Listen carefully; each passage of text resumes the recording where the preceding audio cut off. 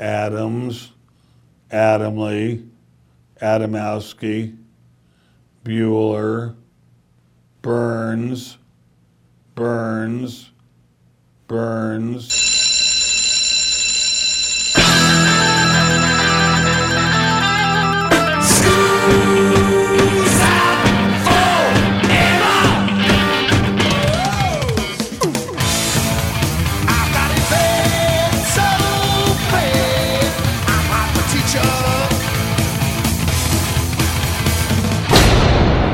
Hey, Joe, where you going with that mic in your hand? It's time for school, Rock School, with your hosts, Dr. Joe Burns. Man, you spent a lot of time on neon tape. So, I didn't at the time understand. I mean, how drunk or how drugged up do you got to be to fall off a stage? and it was like a big deal. Like a lot of my job was I'd have to tape the stage with these little arrows that would go from the dressing room, and I'm like, is this really Spinal Tap? Is this? Class is in. This is the Rock School Radio Show here on the Rock School Radio Network. My name is Joe Burns, and I'm sorry Tammy isn't with us again today. She decided to stay inside and watch one of those Real Housewives of somewhere expensive television shows, but that's fine. I have another book for you today. It's by author Joel Miller, and it's called Memoir of a Roadie. Axel said I made a great cup of tea. Scott Weiland likes the Carpenters, and Ozzy drinks rosé. You ever thought about being a roadie? You thought that would have been a great idea? Hey, I can still be a roadie. Let's get out there on the road with somebody. Well, Joel tells you all the stories, and it's warts and all. Maybe you're part of the Verm, huh? Maybe Bob's your uncle. Let's find out. For an hour, we're going to talk to author of Memoir of a Roadie, Joel Miller, on the Rock School Radio Show. On the phone with me, Joel Miller, the author of the book Memoir of a Roadie. Axel said I made a great cup of tea. Scott Weiland likes the Carpenters. And Ozzy drinks rosé. Hiya, Joel. How are you? I'm great. Long title. You did a good job. It's what I do. So, wait, I just got to ask about this. I have more specifics, but Ozzy drinks rosé all day, huh? No, I don't know about all day. I don't know. I think you give him anything, he'll drink it. But that's absolutely true.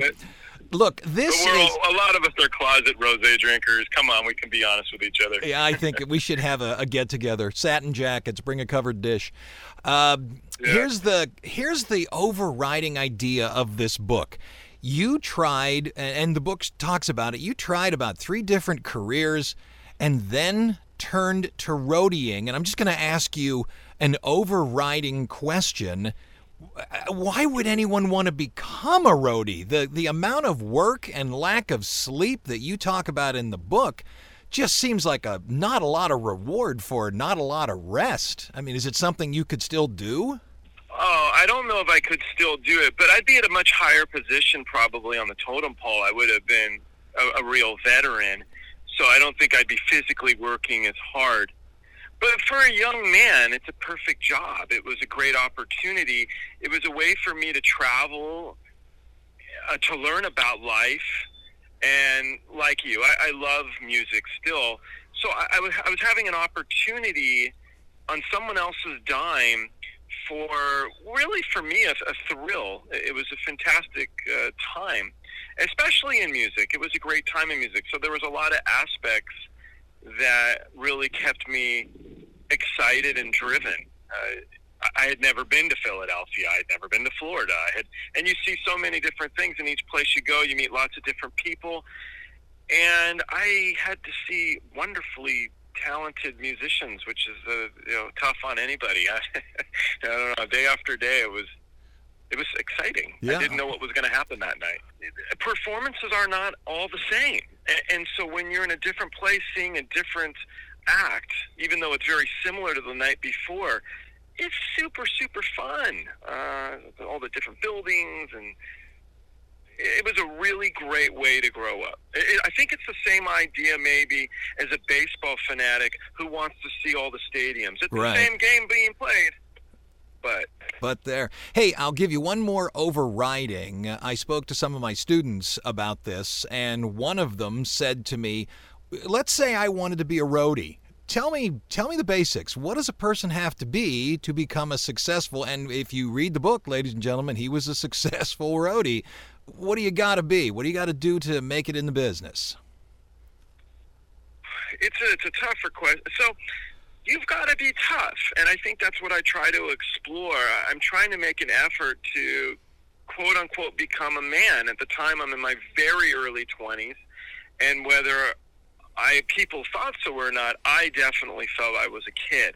And it's that growing up experience. It's that coming of age story.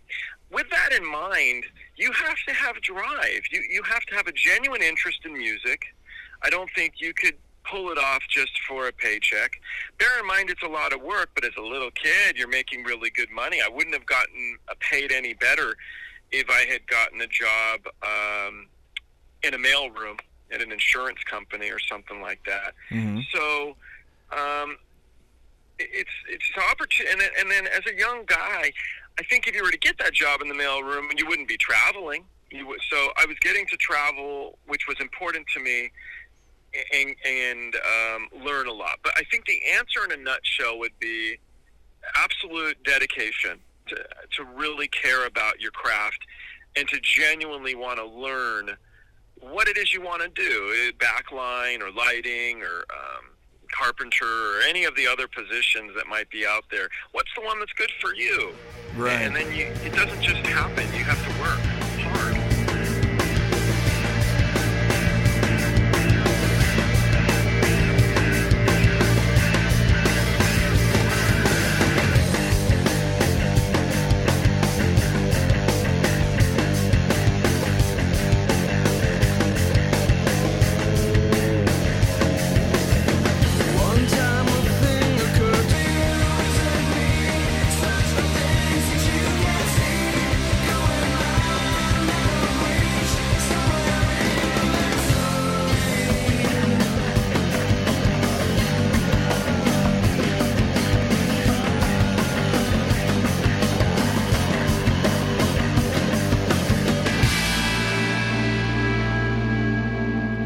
Speaking of lighting, I'm going to skip your first 7, 9, 12 jobs, but I'm going to go right to you being a roadie. Talk to me about Nigel and how you even became a roadie.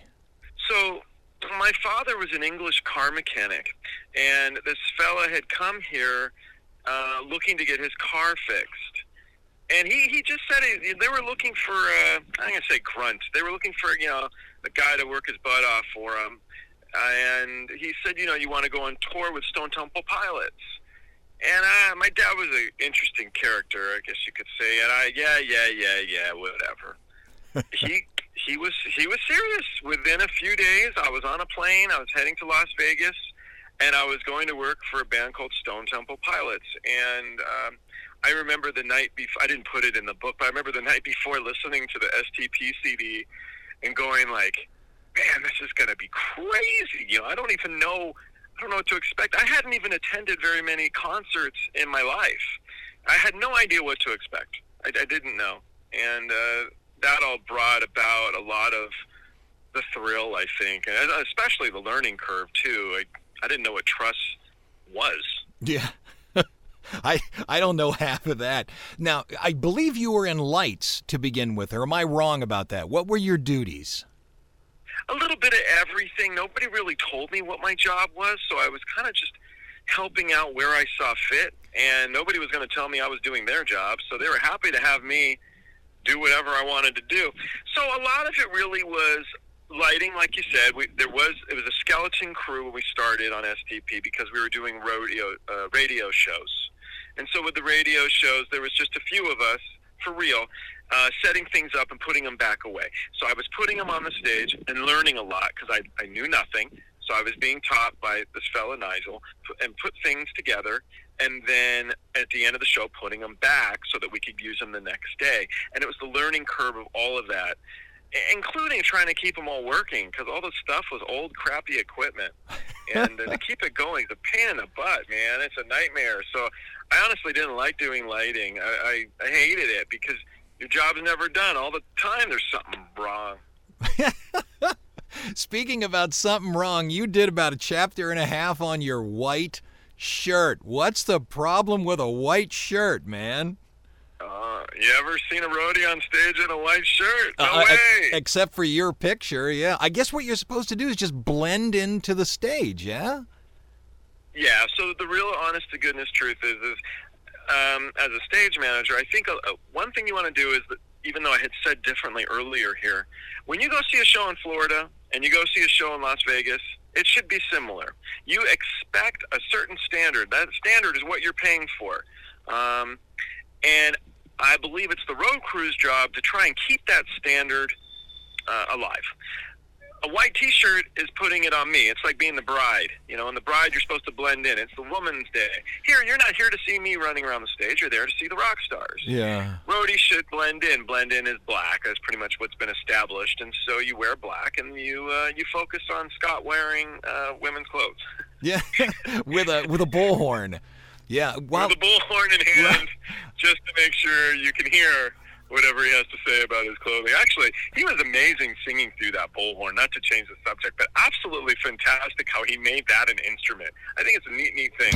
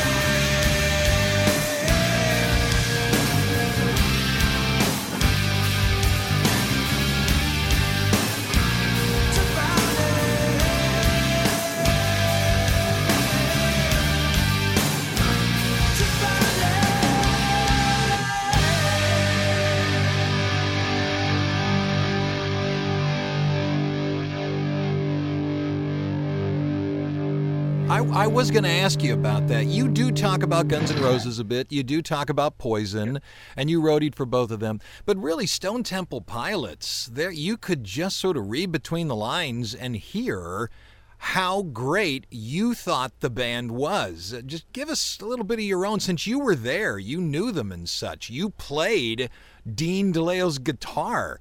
What made STP so gosh darn great outside of the other bands you talked about? I think a lot of it was the exploration of me. I was genuinely growing up. I was genuinely learning a career, and it's exciting when you're a young guy thinking maybe this is something I meant to do. So there was a lot of things going on. The other thing was I was a kid. I was 22 or 23, and these guys were a lot older than me, which means I think they were 30. And they really genuinely took me under their wing, and they attempted to teach me the ropes. They didn't fire me. They kept me around. In addition, I talk about it a lot, but all of these huge musicians like Ozzy Osbourne, and not a musician, but Howard Stern, and the guys from Metallica, they would all line up across the sides of the stage for, and I really mean it, the opportunity to watch STP play. They were so tight. They were so good. It was amazing to watch Scott every night. And of all the bands I've seen, they're the only band that I couldn't wait if I would have the opportunity to see them tomorrow. I wouldn't be able to sleep tonight. It won't happen, of course, because of Scott having passed. But sure, they were so good. The chemistry and the music itself, the energy behind it, the front man that Scott truly, really, genuinely was. I've never seen the Rolling Stones, but I can't imagine how Mick Jagger would be better. I'd love the opportunity to see. I can't imagine it. I'm just the opposite. I've seen the Stones, but I never did get to see STP. It never just came together for me, which is odd. I mentioned that you played Dean DeLeo's guitar. That seems to me like it would be a fireable offense. You can do that? You can touch the instruments of the people? If the rock star and the guitar tech don't care, sure. I mean, it wasn't like I was running around the stage playing it. I wasn't running through the audience or anything. This is all in the beginnings of the day when you're a little quiet. There's a bit of a lull. There's not much to do. Yeah. I can mess around on it while the guitar tech is tuning instruments and stuff. And I'm careful. I think if you're a bit of a wacko, they might say something. I mean, Jean Versante has a flying V. I didn't try and pick that one up, Yeah, well, so, that was the Red Hot Chili Peppers too. That they might have had a different response. So they maybe but you know what? Honestly, the guitar tech was a heck of a nice guy, and maybe not. I mean, in this particular circumstance, Dean definitely was okay with it, and the guitar tech also didn't have an issue. So I was messing around. But C.C. DeVille also would let me play his guitars. I worked for them in the recording studio and then on tour, and he didn't care at all either. You committed what you said was a mortal sin. You lost a road case. Oh, the road case. Tell me about that. Yeah. So it was my one of my first shows, and I really didn't know very much. And so at the end of the show, what happens is you fill the road cases. Those are the big boxes on wheels. Yep. And you send them back to the trucks, or truck, depending on how big your tour is. So I'm sending them back, and at the end of the gig, we pack the trucks. We know there's a case missing. And so, where's the case? And I realized quickly I had made a mistake, because who I had given the case to, I don't know. Oh, I don't know. I don't even, I say it in the book, I didn't even know what city we're in. I have no idea. So what happens to the case? What ended up happening is they had to ship it, and I got scolded. I was told basically it was a catalyst, I think, in that, do you want to do this? Are you messing around? Or you want to stay being a kid? Do you want to go home and go work at Chili's? Or do you want to really try and do this? Yeah. Because if you do, we're professionals. This is our careers. This is how we feed our families. This isn't some fun playtime. And because of that conversation, I was scared. Yeah, I can imagine. It sounded... I really made a stronger effort to really make sure big accidents didn't happen. And I said it and I meant it the next show, because the road case couldn't get there. There were park hands in there, which are lights. Mm-hmm. And the people, the audience, saw the show a few lights short. That's a big deal to me. It means that all those people that saved up their money to go see, in my mind, the greatest band at the time I had ever seen, were a little bit short because of me. And that was a terrible feeling. I wanted to make sure that would never, ever happen again. If there was something wrong with the show, it wasn't because of me. And it was a big, big deal. We need to take our first break here on the Rock School Radio Show. Back in a minute to talk with Joel Miller, author of the book Memoir of a Roadie. Back in a minute here on Rock School.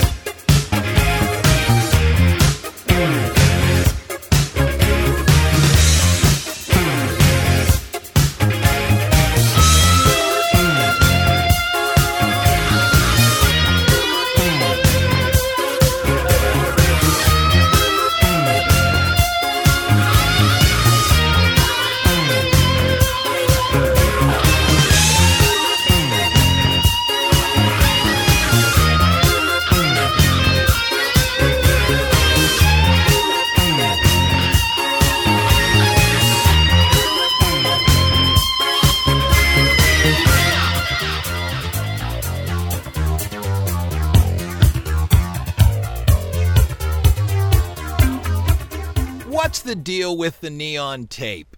Man, you spent a lot of time on neon tape.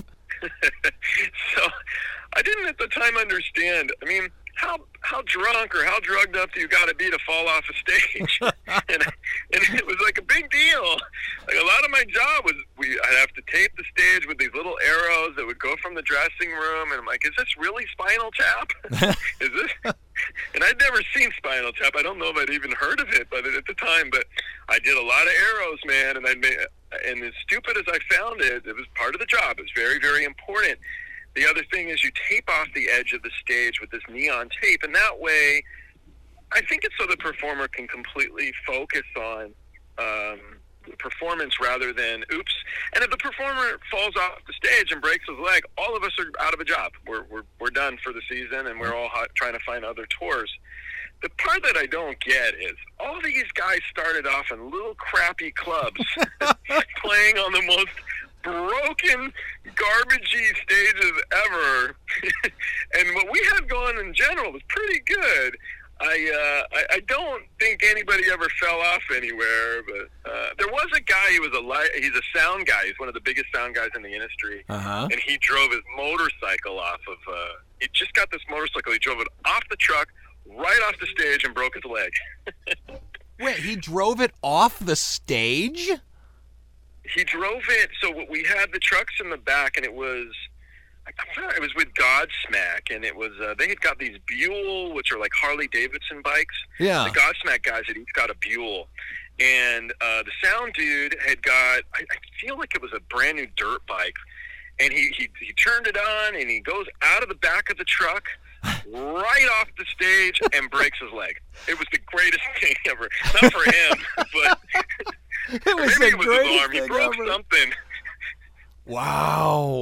Wow, it sounds like one of those America's Funniest Videos. Hey, you mentioned Godsmack, but as you're reading through this book, as someone's reading through this book, every time you would get to a new thing that so-and-so joined us, and then you'd give me a lineup of 7 bands and whatever bands.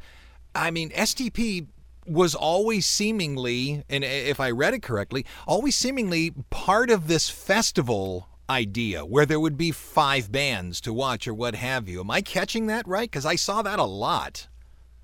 Yeah, so they're called radio shows.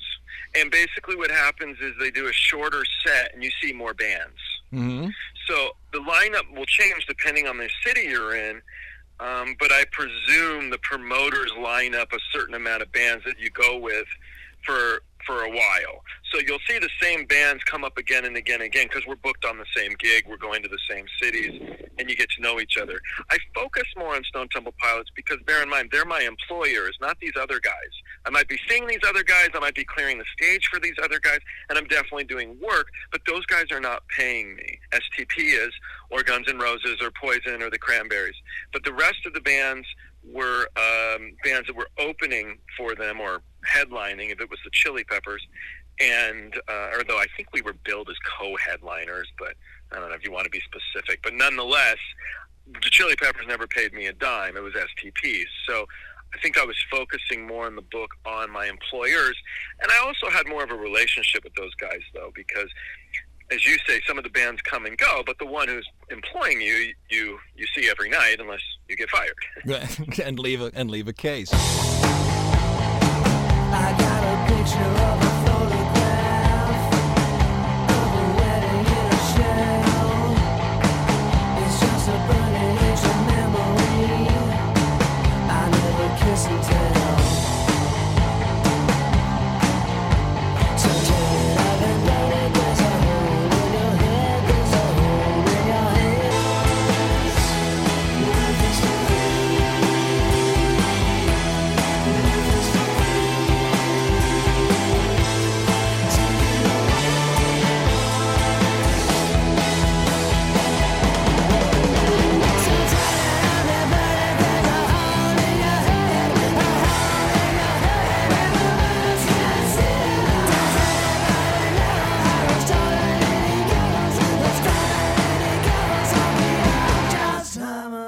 Hey, I have read that there are certain cities in the United States and certain countries that next to never get bands, so when a band comes to see them, they're absolutely ecstatic over it, and like North Dakota and stuff like that. But you played Anchorage, Alaska. How in the world did you get there? Did you drive there? No, we would have flown in. Yeah, we would have flown in. That was the biggie's like Hawaii. It's very expensive to fly in all the crew and all of the gear for a show on a little island with not a lot of people. Yeah. So you don't see too many. But in Alaska, They must have flown us in and flown us out, and it was a makeup show. The tour before, they had to cancel the show because Scott went on a bender, I think is what it was. I think they had to cancel it. And so we were doing this makeup show. So, yeah, we got to go to Anchorage, Alaska, and eat at Chill Cook Charlie's. Yeah. And I got the fish there. It was fantastic stuff. I think we ate pizza there. Gotta love Alaska. Yeah, I can imagine. Why wouldn't you just fly in, like the band and the Roadies fly in, and then you from a local vendor rent the stage and such? Why bring the equipment? That seems not cost effective. You can't really do it on a bigger show. You've got a lot going on with these guys. The rentals on the light equipment are big numbers. So also we mark everything. So the truss or the metal beams in the sky, we'll have marks on that truss with numbering that we put in, so I know where to put everything. To have other gear come in is possible for sure, but it'll be quite a lot of work. Also, some of these really high-end lights were made specifically by one company, and they're not there locally. I might be wrong on the numbers here, but at the time there was a light called an Icon, which is now obsolete, but back then was the biggest, neatest thing. Each one of those lights was something like $12,000. Oh! Did SDP own that, or was that a rental that was put together and then rented out for the tour? Rentals. All of these bigger bands that I'm aware of rent the equipment. I don't think, other than their gear, their guitars and their stuff like that, the backline stuff. But all the lighting equipment's rented. They're not trying to get into the business of lights. So they'll rent that stuff, and then as the newest, neatest thing comes out, the lighting designer probably gets their new job by showing them that new neat toy.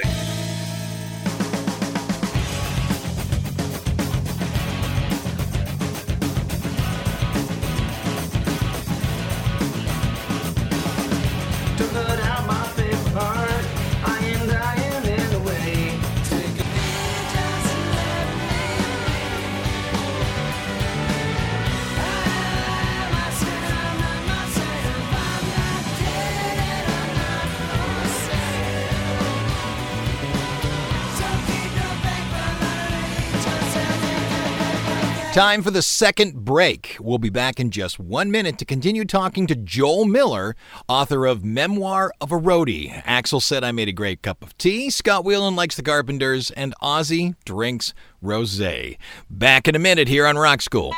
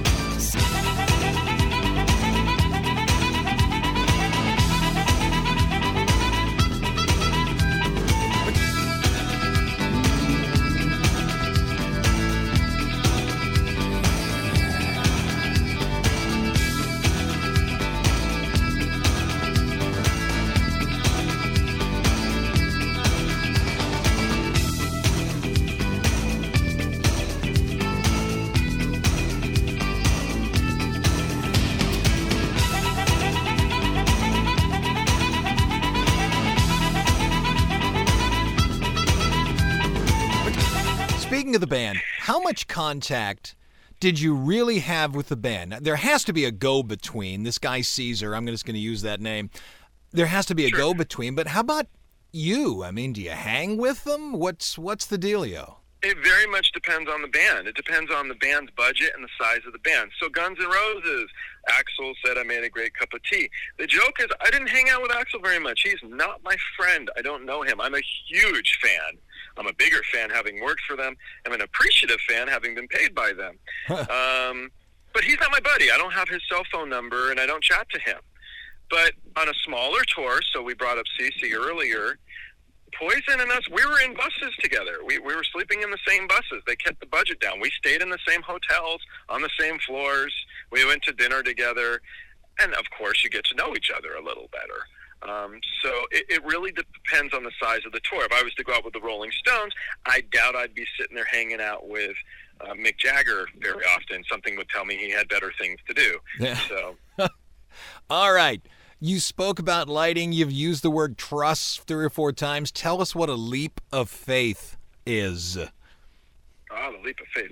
Okay, so the truss are the metal beams in the sky, and those metal beams are hung by motors, and the motors can go up and down, and they pull the truss up and down to where you want it to sit for the show. And we have ladders, and you climb up the ladder to get onto the truss because we have to focus the lights. So you're the rock star, all right? And so you're standing on the stage, and I jump up in there, and then I start moving the lights around to where the LD, the lighting designer, tells me, you look great. And we have a guy stand in there, and we make it all do. So we have to have ladders to get up there to do that, and then maybe minor repairs in case something's wrong. Also, you got your spotlights, and those guys got to get in the truss, too. The idea is going up and down the ladder is a pain in the butt. So if you swing the truss a little bit, remember you're on motors, there are chains attached to the ceiling, you can jump from one truss to the next. You're very high up in the sky. It's not in the OSHA handbook. It's not the smartest thing to do. Have you done it? Truth. Did you leap? Oh, yeah. Oh, Many man. leaps. Yeah, I wouldn't do it in New York City. I wouldn't do it in, where the unions are real big. Oh, man, you'd get into a lot of trouble. You can really piss some people off because it's stupid. But it's kind of fun. Yeah. So, makes I would do the leap of faith. But, I mean, for me, I wouldn't. I would be swing a little bit, and I could grab the chain on the next truss over and then step. So, to be really honest, it's not as scary as a straight jump. I would never, ever, ever do that.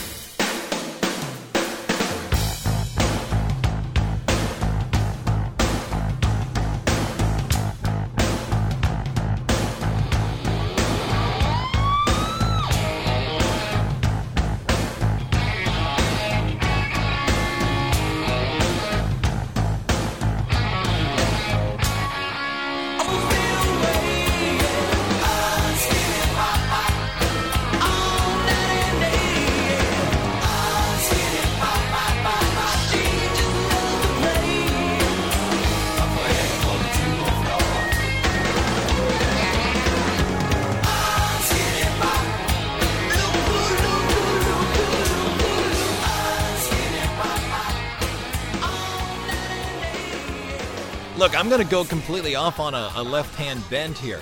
Wait, you wrote a song that Darius Rucker sang? Did I read that correct? Yeah. So after all the music stuff, I decided I wanted to make a movie. We don't talk about it at all in the book, but I wanted to make a movie. I allude that I'm starting to go there. And I made my film, and it was distributed through Warner Brothers, and I stuck a ton of rock stars in it, hoping that it would make me a couple bucks. They didn't really pay me anything, but the soundtrack was super cool, and it was Dizzy from Guns N' Roses and Snake from Skid Row. They did the score, and then for one of the songs, there's a guy named Dean Dinning, and Dean's in Toad the Wet Sprocket.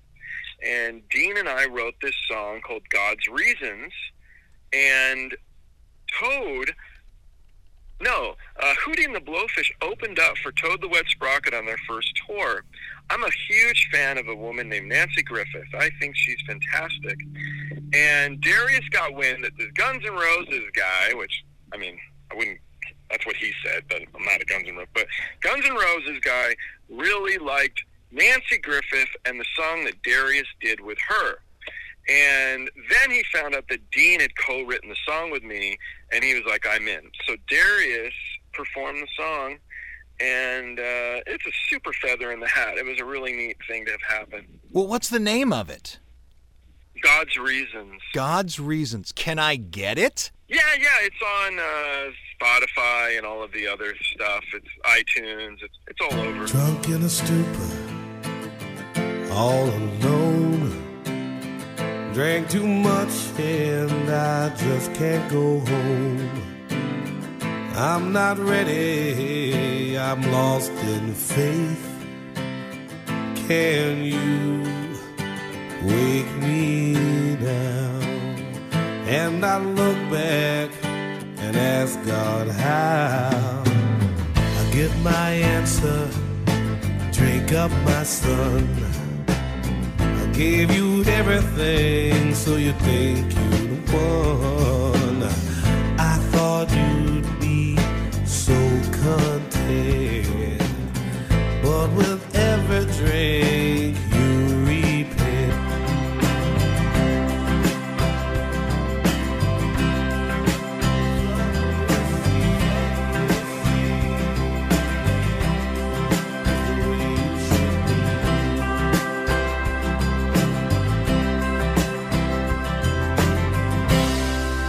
Okay, so what happened?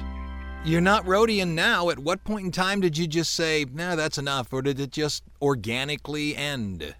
I think it organically ended. I was starting to get lonely. I wanted to start creating a life. It's difficult. You're on the road a lot. If you're good at it, or you have a good employer, you can maybe only be at home for 5-10 days a year. Woo. I didn't want to have a family and never be able to see them, and I just wasn't sure. So I'd say I organically just, I don't know, the phone didn't ring. I'm an art dealer now. I deal with a lot of memorabilia. I was going to say, the amount of swag that, and swag means stolen while at gig, the amount of swag you show in the book is insane. You have to have boxes and boxes. Yeah, it really keeps it, well, to me it kept it fun, the read, I mean, because you can see all the little pictures and the passes and all that kind of stuff. I felt it gives the reader a little bit of closeness to it all, which is why I put so much in there. Yeah. But yeah, I mean, it's all stuff that nobody cared about, and little gig posters and guitar picks. Backstage but passes. As a music enthusiast, oh man, every time I could get my hands on one of these things, I mean, they'd give me, when we go to a gig, nobody cared about the t-shirts, so I'd get like 10 of them if I wanted. So I'd stuff my suitcase with them, and then I'd bring them back and give them to all my buddies. I mean, all my friends wore STP gear head to toe. Now, tell me how to, actually tell the audience, how do I get a copy of this book? Because you're trying this new digital thing.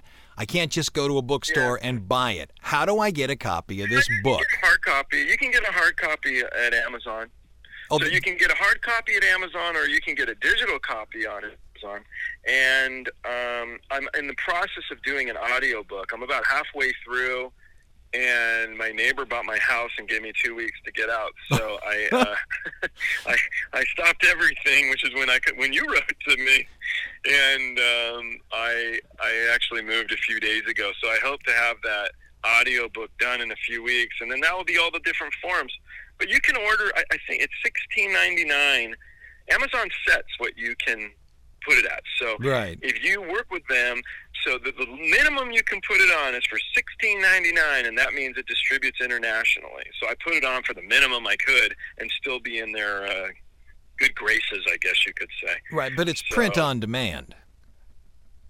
Sorry? It's print on demand, right? Because you sent me a PDF version.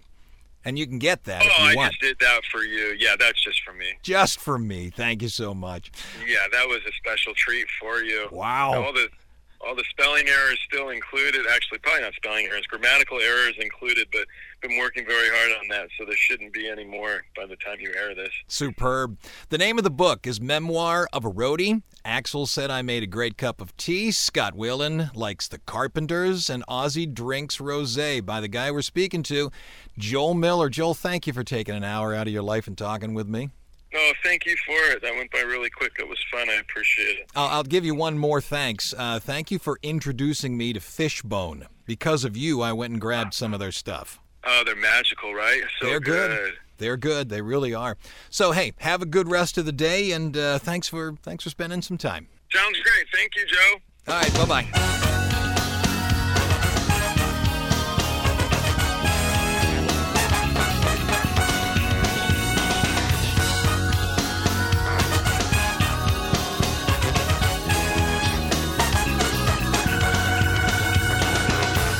I was wish every day the sun would shine. Take me to another place in my mind where everything is beautiful and no wants and needs, no sun